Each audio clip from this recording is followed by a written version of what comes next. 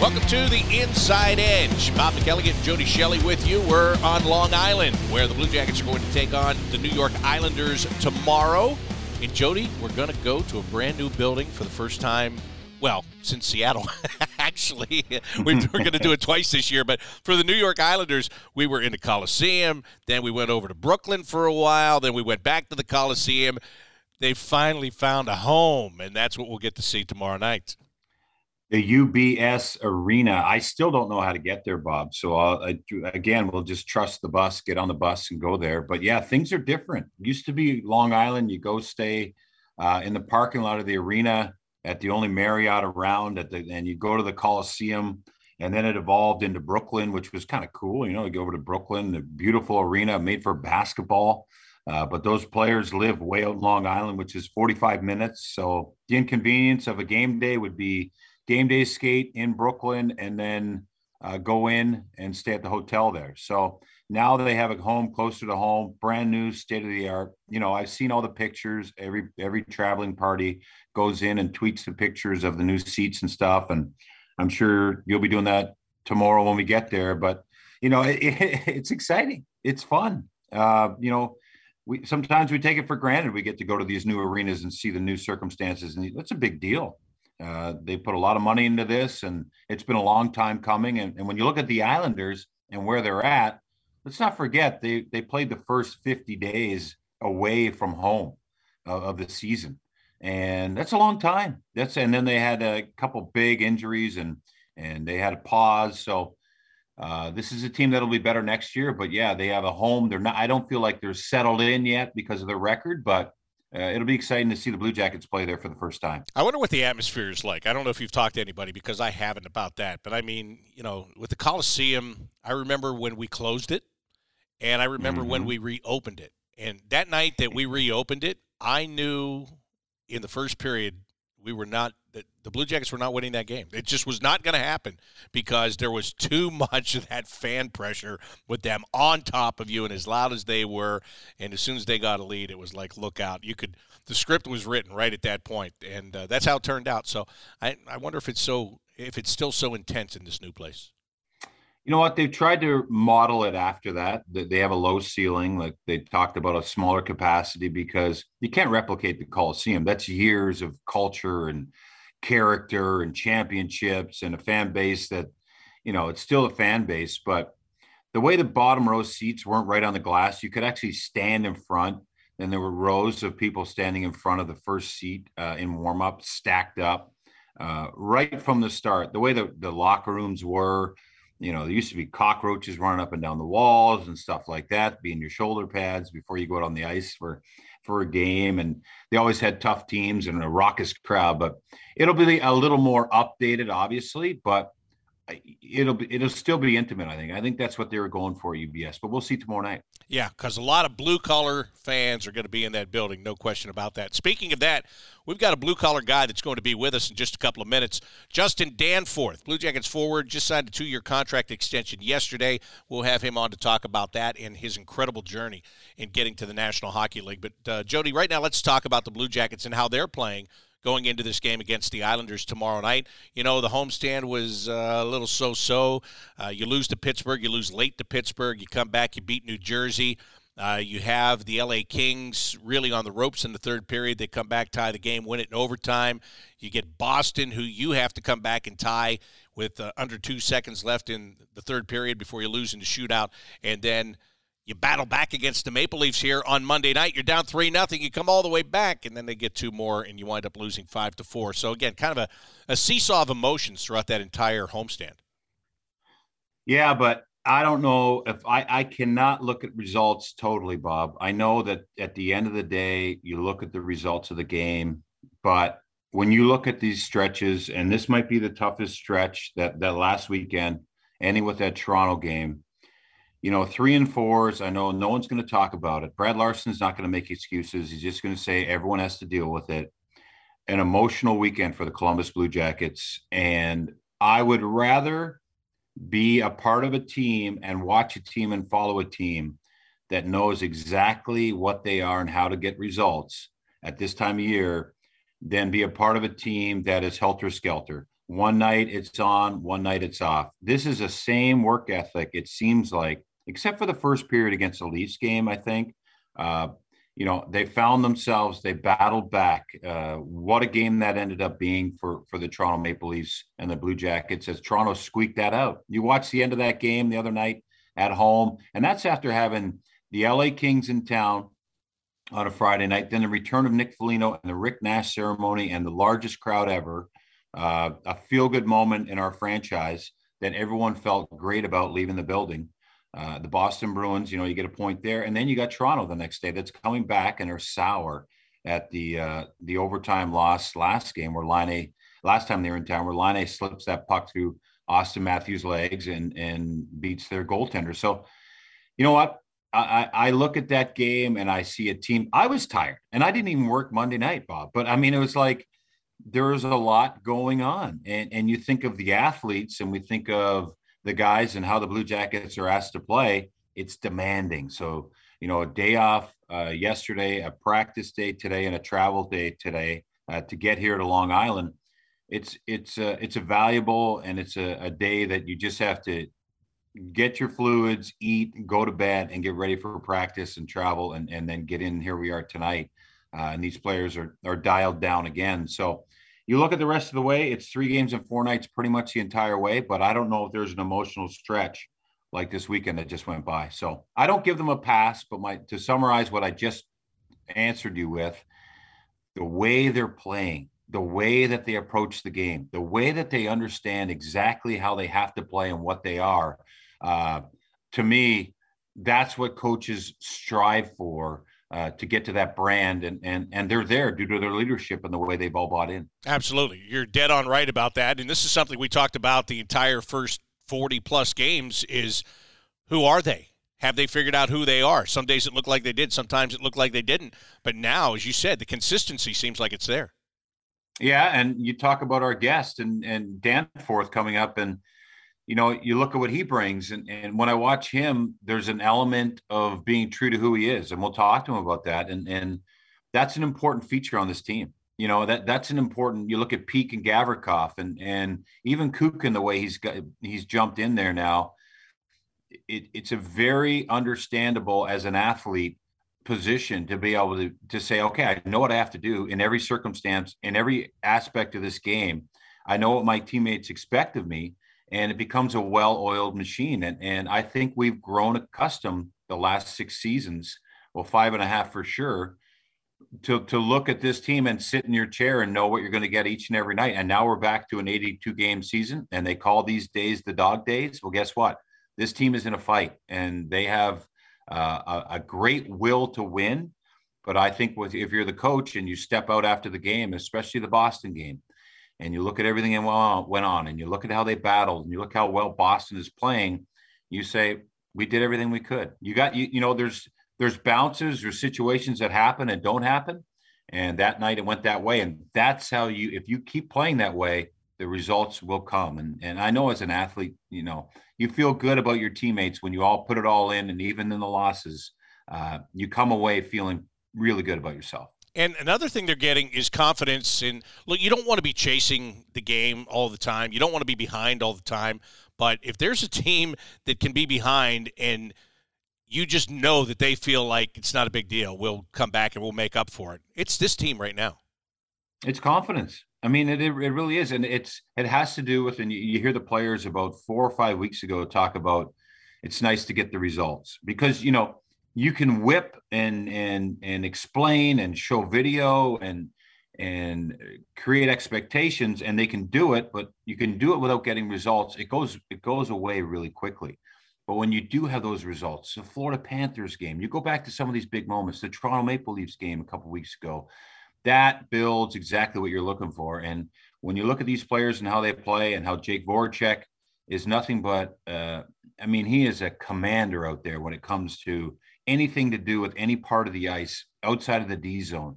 And I mean that with total respect, the way he sees the game and processes how things can develop, and the way Patrick Laine has accepted, loving playing with Jake Voracek because of the way he does it, and Domi and these guys that are all chipping in. It's so impressive to see a confident group. So the Blue Jackets have that confidence as they head into the game tomorrow night against the New York Islanders. Haven't seen the Islanders in a long, long time, but they're going to get to see them frequently between now and the end of the season. Well, as we've told you, Justin Danforth just signed a new 2-year contract extension, a guy that came into this year kind of taking a chance on the Blue Jackets, and they took a chance on him, and it's paid off for both sides. Justin will sit down and talk to us about that right after this as the Inside Edge continues on 97.1 The Fan. Welcome back to the Inside Edge. Blue Jackets traveling to New York today and taking on the New York Islanders tomorrow night. I'm Bob McElligott alongside of Jody Shelley, and joining us right now is Blue Jackets forward Justin Danforth. I want you to know for the record, we requested you 2 days ago. Yeah. And then yesterday, it's announced that you signed a 2-year contract extension. So I want you to know you're with two pretty smart guys here. We had the right guy. That's good timing for sure. It's absolutely good timing. But, hey, first of all, congratulations.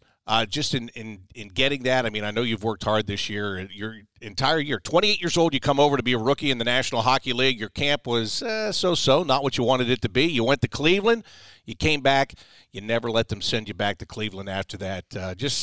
Can you look at September to now and just tell me, what you're feeling from trying to break in on this team and now having a 2-year contract deal? Yeah, I mean, it was definitely. I feel like anywhere I go in my career, it's been. A different route and a different path to get there. It's never just came easy to me. I never planned on showing up here and playing first line minutes and just having an easy season. And I think it taught me a lot to get sent down right away. I mean, it just kind of built that chip in my shoulder. It pissed me off. I wasn't happy about it. But went down there. Started working on wing, started working on the little details of the game and just getting better, improving, and trying to have a positive mindset and being ready to get called back up. And once you get called up, you really don't have too much time to make an impact. You only have a couple games to kind of show what kind of player you are. So, just played hard, and luckily it just kind of kept building and gaining trust. And I'm so pumped to be back for 2 more years. Yeah, as you said, nothing has come easy for you. I mean, you've worked your entire way coming out of college, ECHL, AHL. You go over to Europe, play in a couple of leagues over there before getting this opportunity to come to the Blue Jackets. So hard work is part of what you are, though, man. Yeah, it's definitely a staple of my not just hockey, just, I mean, in life in general. I think with even going to college, hard work was a big part of that. I wasn't the smartest guy going to college, but, was able to get good grades and, get a degree, so it was good. Yeah, I want to talk about that. Sacred Heart University, you're the first player to come out of that program to play in the National Hockey League. How did you get there, and what was that decision all about? For me, getting to Sacred Heart was a lot of it had to do with the coaches. Scott McDougall, he's the assistant coach there still. You could tell that they're really interested and they really had a plan for me. I could see them developing me, and I mean, I wasn't sure where I'd play hockey after college either. It wasn't like, I'm going right to the NHL. I'm not one of these high draft pick guys. So, I chose Sacred Heart because it's a good business program, and, I could play hockey at a D1 school and also get a good education. So, being able to spend 4 years there and mature as a person, and, these coaches and my teammates really helped me along the way with, growing me. I was pretty immature going into college at, 19, 20 still. I wasn't extremely coachable. I still had to work on some details, but I always had that work ethic, which helped. But I definitely learned a lot through the 4 years there, and matured quite a bit. Now, I mean, growing up in Ontario, the CHL, the Ontario Hockey League, is probably what most players want to play. But did you go play in the OJHL to try to get a university, a U.S. college scholarship? Yeah, that was the game plan. My parents were big on that. When I was in high school, I remember them just because you have to take certain courses in high school to be able to get into those U.S. colleges too. So I always had to take the academic courses in high school. And like I said, I wasn't really a great student. I didn't really know how to learn or, how to properly study. So that was a grind, just getting through those classes through high school. And then my parents kind of instilled in me that, like, maybe you won't be a great professional, but you can definitely get your education paid for. And that's, coming from a family that's kind of had to, a very blue-collar family. One of the first guys to go to college in my family was big for me as well. So it definitely was special for sure.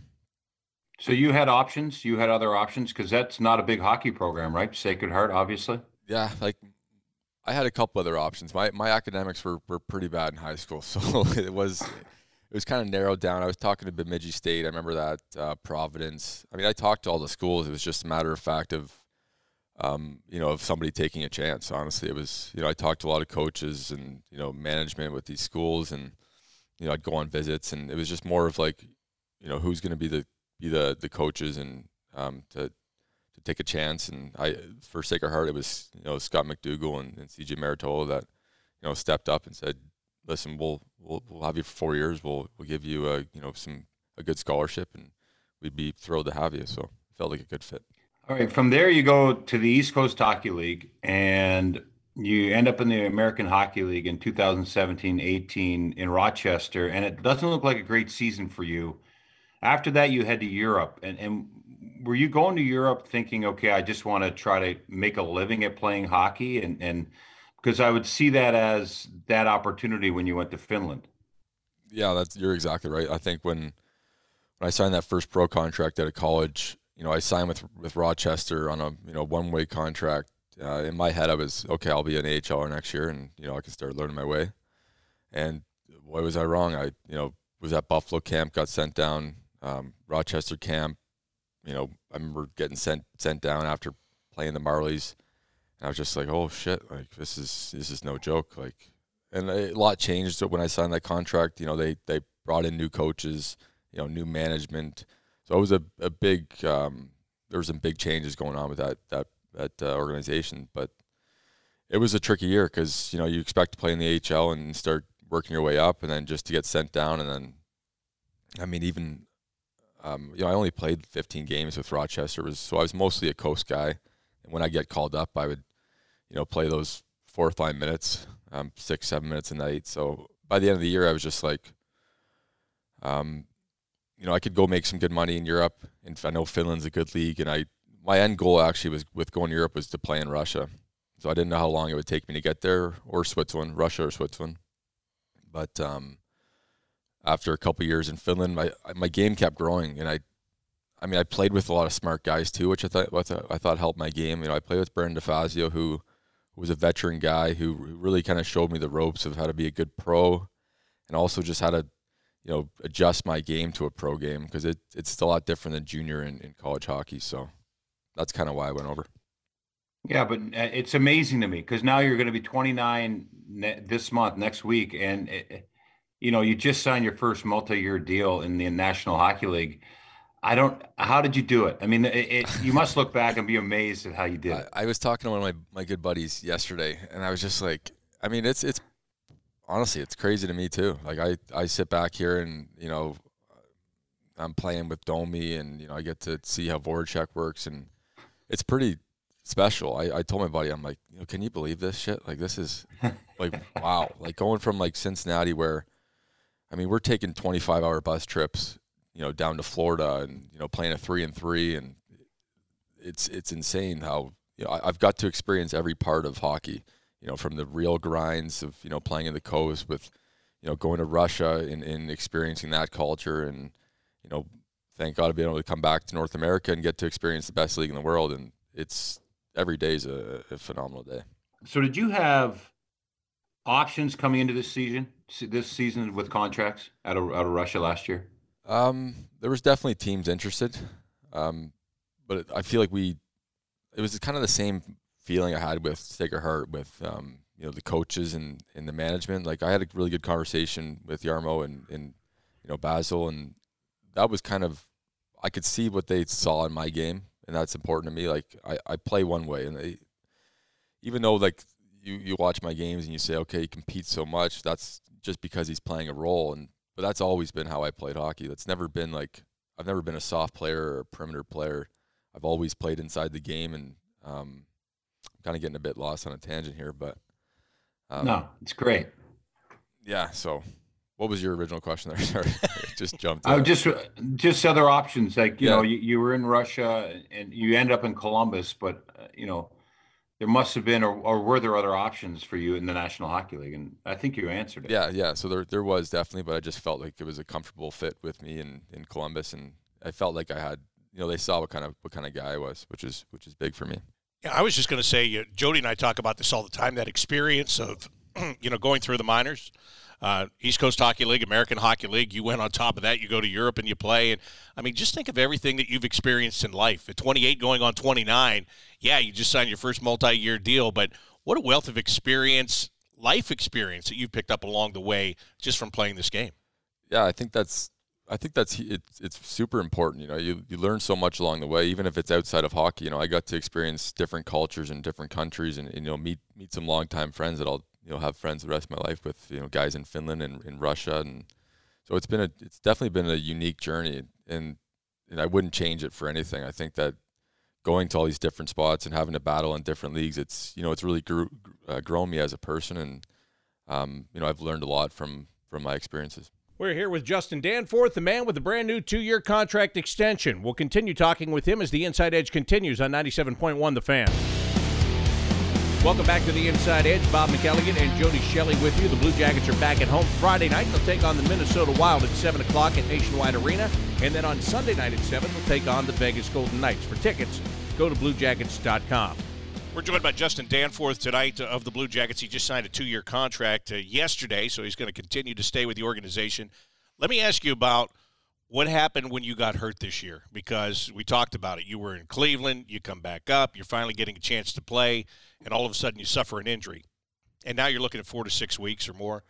What was that like for you mentally when you're just starting to grasp it? Now all of a sudden you have to shut it down. Yeah, that was a grind. I think, it's part of the game. Things happen where it's out of your control, and that was kind of the mindset I tried to keep through the 7 weeks I was out. You can't control what happens. It's how you kind of react to it.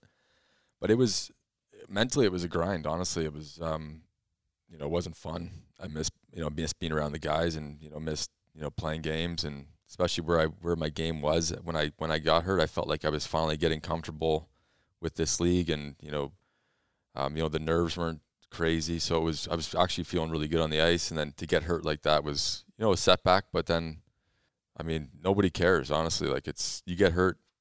Guys care, but you got to deal with it yourself. In the end of the day, you have to put the work in and be able to get back at 100%. And then you got guys like Kenny and Bowler who are constantly working with you, and everyone's doing their best part. The training staff with Voder and Stricker, like, these guys are doing everything they can to make sure you're back 100%. So, it's kudos to those guys, and those guys help a bunch. So, well, I give you credit, because when you came back, you were playing exactly like you were when you left. Better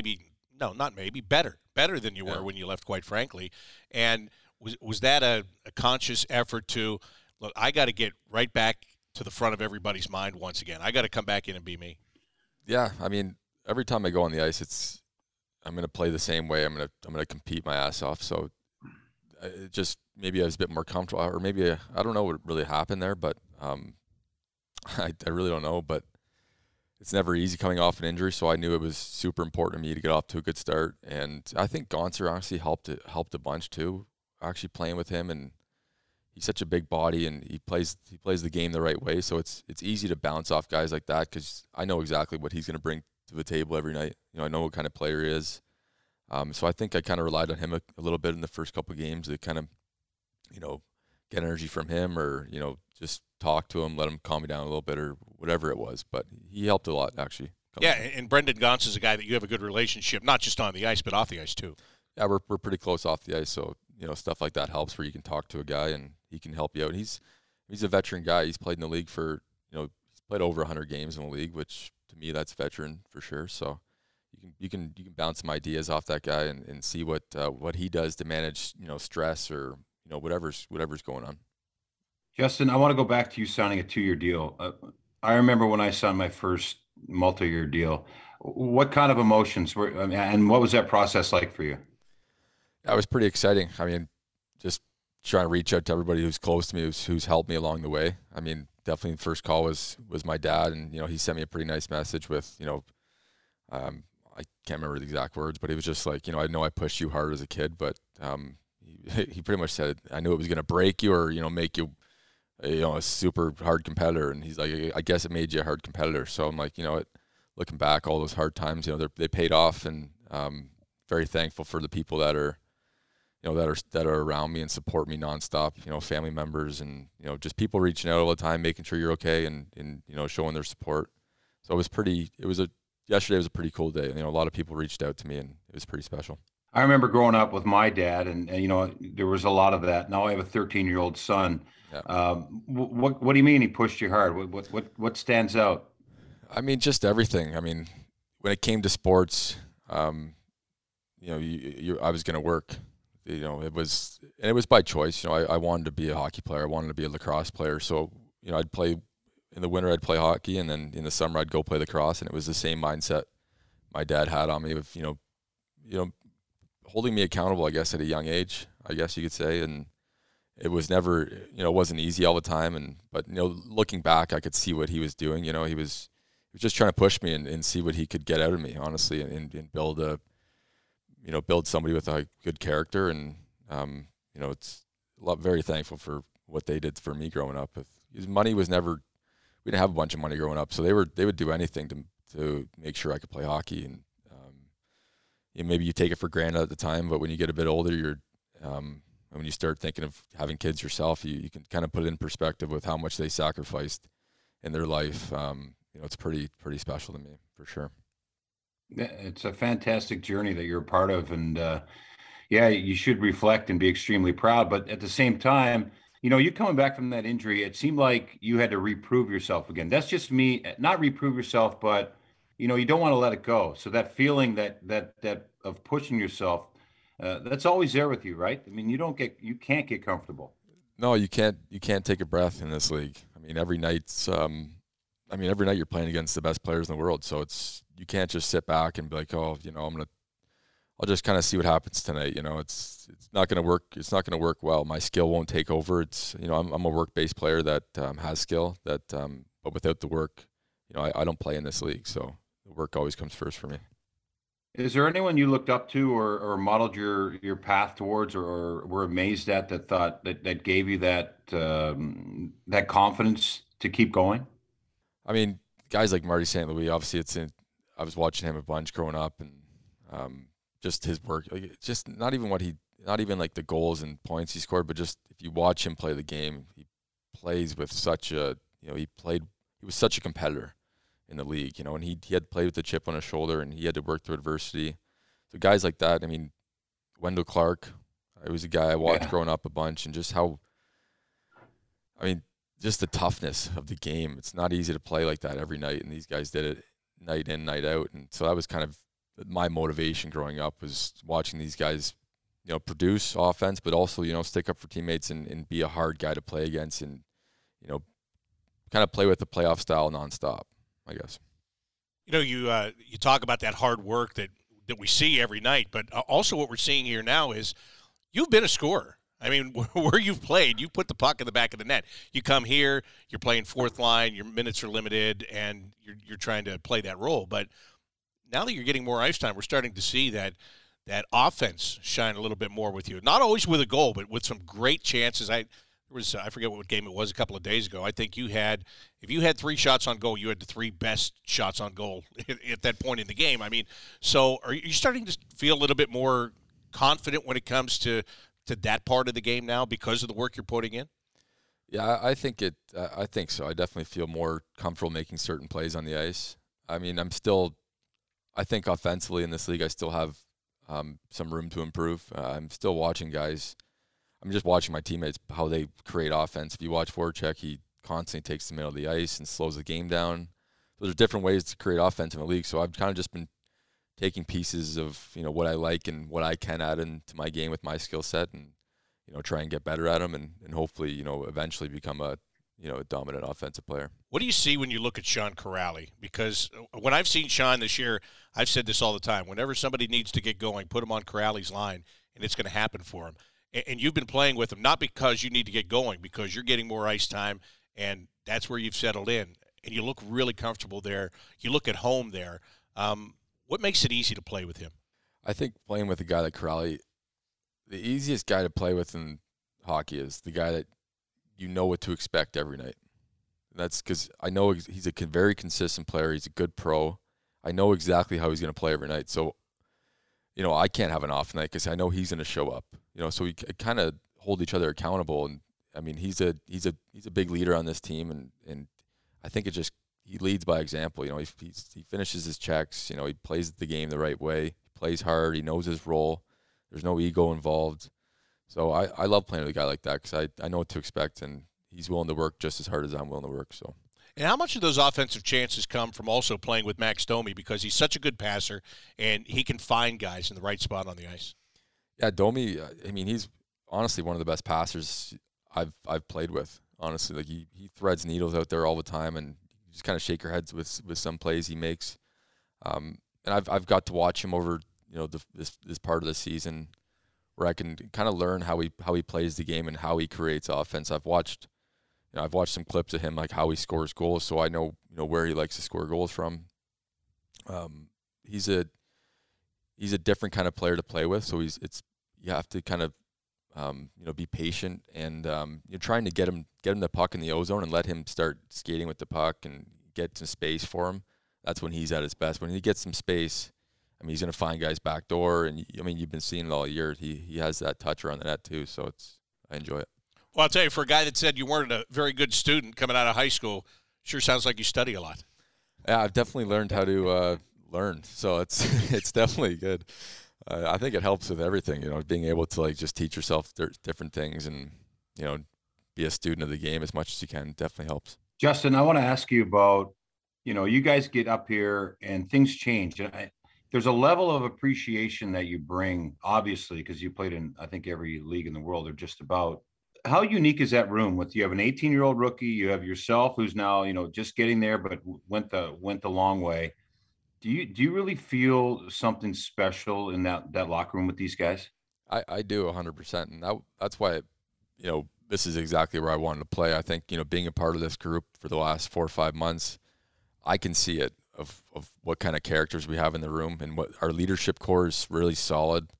Then we have the veteran guys like Voracek who, step in when they need to step in. And then you got the guys who are helping out, Chinny and Silly and guys like that, growing them as players because, they're going to be a very big part of this team when it comes to, making playoff pushes and stuff like that. So I think we have something special in this room. I think guys play for each other, which is it's not always the case in locker rooms. So I think that guys, you got Peeker and Gav just eating pucks and, girls finishing like these guys are just absolutely like Peeker. I watch him on the PK and he just soaks pucks. Ovechkin doesn't matter. He's willing to step up, and from what I see, it's I appreciate that kind of stuff. And he's not doing it to pump his own tires. He's doing it to help win hockey games. And I think when you have when everybody's on the same page, it makes a dangerous club. What about you in the locker room? Are you a vocal guy? I'm not overly vocal in the locker room. I try and be a guy who just goes out and leads by example. I'd say I'm more vocal on the bench with, making sure guys, know if they do something good or, if really anything that needs to be said, I can kind of pipe up and say it. But I kind of just try and lead by example and play hard. I want to go back to that. I know you're from Toronto and you grew up as a Maple Leafs fan. They just left town, but how about the last time you played them? The building here at Nationwide Arena. That was a magical night. Yeah, I think it's these fans are insane here, to be honest with you. We have some of the best fans in the world, honestly, and I've played everywhere. So, these fans have so much passion, and I think with the fifth line, it's a different, they're a blue-collar fan base where they just love the game, and they love to win, and, they love to see our success, and I think that's what makes a good fan base. And even the other night with the Nash ceremony there, like that's a full house. You can't hear yourself think. Like the emotion in that building is electric. Like that's one of the the most fans I've ever played in front of my entire career. So nights like that, it's they're the ones that get us into the game sometimes when we're off to a slow start, and you start hearing them roar or somebody gets a scrap like Domi gets a fight the other night. They're all pumped up, or Baylor gets a scrap, and it's nights like those that make it so much fun. Yeah, the National Hockey League is great for many reasons, that, but your home fans, and especially here, it's you always have to pinch yourself at times because the energy you get as a player, it's magical. It is, yeah, it really is. It helps so much, to be honest with you.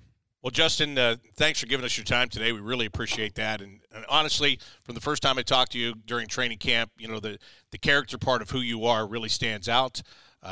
Great guy, great person. And I was so happy yesterday when I saw that you signed the 2-year deal. Not just because we had you lined up and we look like geniuses, honestly, I swear. Sure, Bob. No, sure, Bob. Yeah, well, that's a little part of it, Jody. You know that with me. But honestly, it's great. It's so fun to watch you play. I just love to watch you play, and it's, the days of old-time hockey are kind of going away, but you're a throwback player when it comes to that. It's definitely all effort, all the time, and it's so fun to watch. So, hey, we're glad that you're going to be here for another couple of years. Best of luck to you here as we get ready to take on New York tomorrow night, the Islanders tomorrow night, and thanks for doing this. Awesome. Thanks, guys, for having me on. All right, that is Justin Danforth of the Blue Jackets. Stay tuned. We'll be back with more of the Inside Edge here on 97.1 The Fan. Welcome back to this week's edition of the Inside Edge. I'd like to thank Justin Danforth for joining us on the show. And Jody, humble, true to himself. All of that comes through every time you talk to Justin Danforth, doesn't it?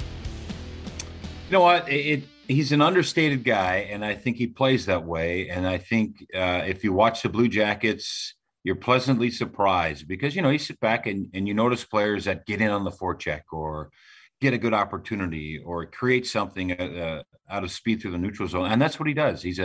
What a great interview. What a wonderful story. And I just love his level of appreciation. And when a guy like that gets rewarded with a 2-year contract after all the hard work, congratulations to him. And what a great guest. Good to have him, Bob. Well, he mentioned that ceremony with Rick Nash on Saturday night prior to the game against the Boston Bruins. First of all, I said this on a podcast the other day. We knew this was coming up for months, right? And we'd talk about it, and there are things that you had to address. And, hey, here's how we're going to cover this, and here's what we're going to do for this, and we need you to do this interview here. And so that's our lives for the last couple of months, just setting up for all of this. I don't know how you felt, but once it actually began, like when I got here on Saturday night, and I went up to my booth and I looked out, and the ice was covered and the stage was set with the number 61 there and the chairs were all lined up. It just kind of changed for me because now all of this theory was becoming reality. And just throughout the course of the entire ceremony, I thought it was fantastic. I thought it was great for Doug MacLean to come back here and kind of complete the circle with the fan base in Columbus. Ken Hitchcock to come back after being the first coach to take this team to the Stanley Cup playoffs. The speeches that everybody made, just the entire pomp and circumstance of it, and how Rick Nash included the fans themselves as being such an important part of what happened here. I thought it was really touching, and I hope, and I think I'm right on this, but I hope that the players, as they watched it, saw something even more different than they already knew about Columbus and the appreciation for the game and for the team. And I hope it makes them fall in love with what goes on here more, because it was really how special it all is on display. You know what? I agree with you. You don't know what you're a part of until you see what's happening, and you don't know what direction it's going or what it means.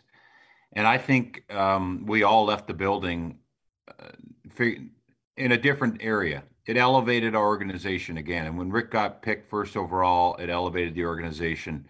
But this was monumental. This was a step. This was a reflection on history. This was an acknowledgement of history and a player and a number that goes up. But what it signifies and how we felt about the organization and what you saw from the speeches, it's always good to look back and reflect of what you were part of, and what you're moving forward, what it means. And I felt the exact same way as that ceremony went on. Kind of the emotion and the reflection and the building of this of where we are today with the Blue Jackets, it kind of bubbled below the surface. And then for me, it was like, okay, when it was done, I walked out of the building and felt like this organization has taken the next step. And the alumni being mentioned and what it means to our community, and the players that have been here and worn the jersey. Coming into this season, Bob, there was only 300 players in the world that have put on the jersey for at least one game. It was 299 was the number. And I think we're represented by 15 countries that have played and for the Columbus Blue Jackets. And to have 61 go up, I think we all felt the same way as fans, and as alumni, that that is the only number that makes sense to be the first one. That's the guy that was here. And when you look at the scoring titles and the Rocket Richard Trophy, and the number of All-Star games he's represented this organization at, the whole league took notice, and that I think was even the bigger part. And so, great job by the Blue Jackets in organizing this. I thought they did a wonderful job of of of displaying what we are. And I just love that that step has been taken, and it takes time to get there. So we're really proud to be Blue Jackets and part of the organization. Our fans are so proud of everything that's taken place here. And I thought that was a great summary and step. And now moving forward to say, okay, now you guys know what you're a part of.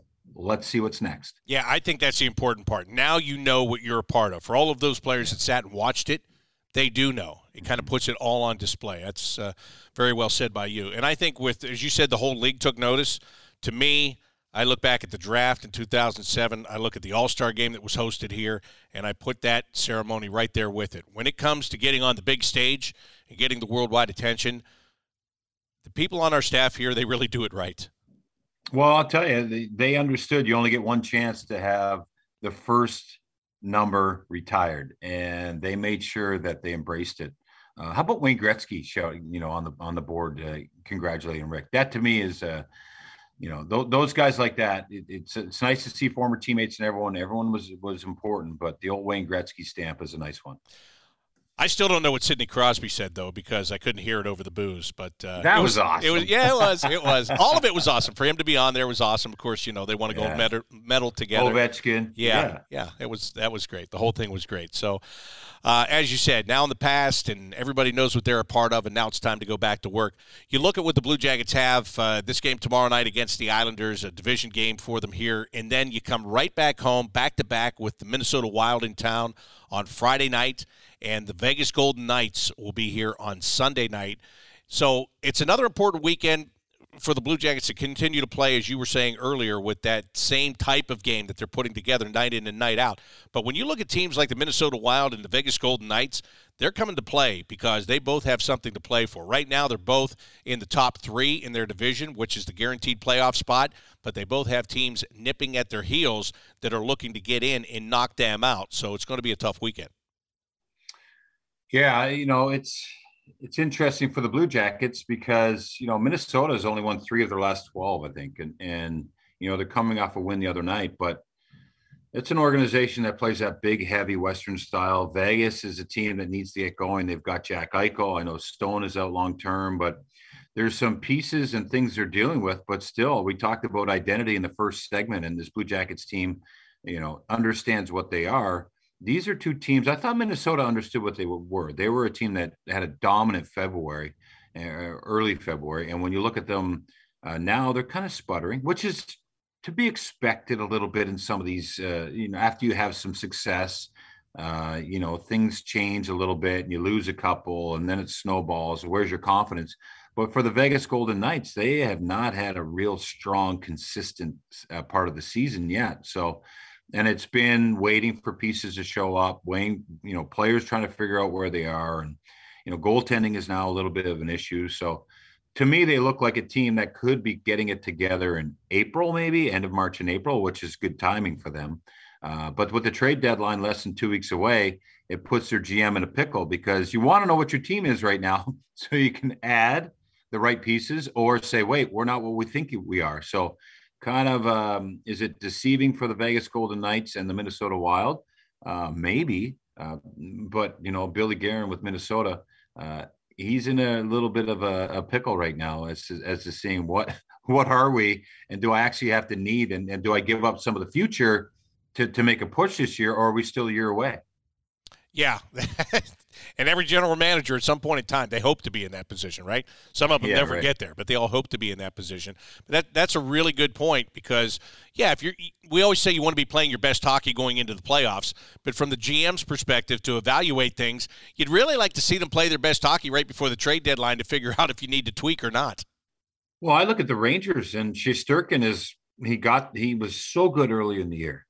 And, it allowed his team to get wins and find their way a little bit. Now they're playing better, but without him, they don't win. I mean, so are they just a goalie with some good players? And sometimes that's the recipe for a Stanley Cup championship. But those are the organizations now who are taking a step back saying, and I look at the Calgary Flames, to me, they've been a team that knows what they're all year. They've really turned it around. And when you looked at them coming into the season, you probably thought, they're not very good. But a team that understands their brand is excelling. So it's a fascinating time of the year to be outside of it. Very stressful inside, I'd say, because night to night you're watching closely, and you're probably some nights throwing the papers against the wall and saying, no, we're not there yet. And the next night you're saying, what was that? All we need is one defenseman or one centerman. So not a lot of trades yet. We saw the one with Toffoli that went to Calgary. We were out there when that happened. But since then, a lot of teams holding their cards in tight. And of course, Tampa, they're sitting in the weeds with, some cap issues, but guys still on long-term IR waiting maybe till the last day to add an important piece for a three-peat, which would be, wow, that would be amazing. They still have the best goalie. I don't think there's any question. Yeah. They still have the best goalie. And you brought up goalies. Toronto, before they came in here, all of a sudden questions Jack Campbell, Peter Mrazek. He's been, I know he won the other night, but he struggled all year. So I'm interested. I'd been saying that I'm afraid that Joonas Korpisalo has lost his value this year because of the fact that he hasn't played very much. When he has played, the numbers don't look good. However, he does have a playoff history, and now as you look around the league with goalies, that value, maybe it goes up in the next 2 weeks because somebody feels like they have to do something at that position. Well, he'd be a great insurance goalie. You know what I mean? He'd be a guy that could come in and help a number one like Shea Sturkin. You know what I mean? That's the way I look at him. And I also think the only place for Marc-Andre Fleury is Toronto right now. If I'm Toronto, I'm hunting him down for that playoff experience. Jack Campbell's a great guy. His teammates love him. But the pressure in that market and watching his interviews right now, struggle with his lack of confidence, you go to game 5 of a playoff series and you think, you don't have time to figure it out. You need the guy that can come in after Campbell gets pulled, and like Fleury did a few years ago when Murray gets pulled, and you're thinking with the Blue Jackets, you're thinking, here, Fleury's in the lineup. Whoa, here we go. And no. Not only beats the Blue Jackets, goes and wins the Stanley Cup. So that was 2016, I think. So, those are the players that you need right now, and there's not many of them. And you look at all the goals being scored, Bob. It's crazy. And I think it's like 107 goalies have started this year in the National Hockey League to this point. It's right around that number. That's a big number. There's 32 teams. So injuries, goalies trying to find their way, it's such an important position. I think the Blue Jackets are sitting pretty good with the 4 we have here. The Berube, and what he did just a few weeks ago was incredible. So those are all great stories. But yeah, it's going to be fascinating to see the goalie market here and if things move quick as we get into it next. It's not next to a Monday; it's the Monday after. If I'm the Colorado Avalanche, I'm bidding against the Toronto Maple Leafs for Fleury. I am too, but I mean, I look at Toronto, and that's a team that's got to get out of the first round.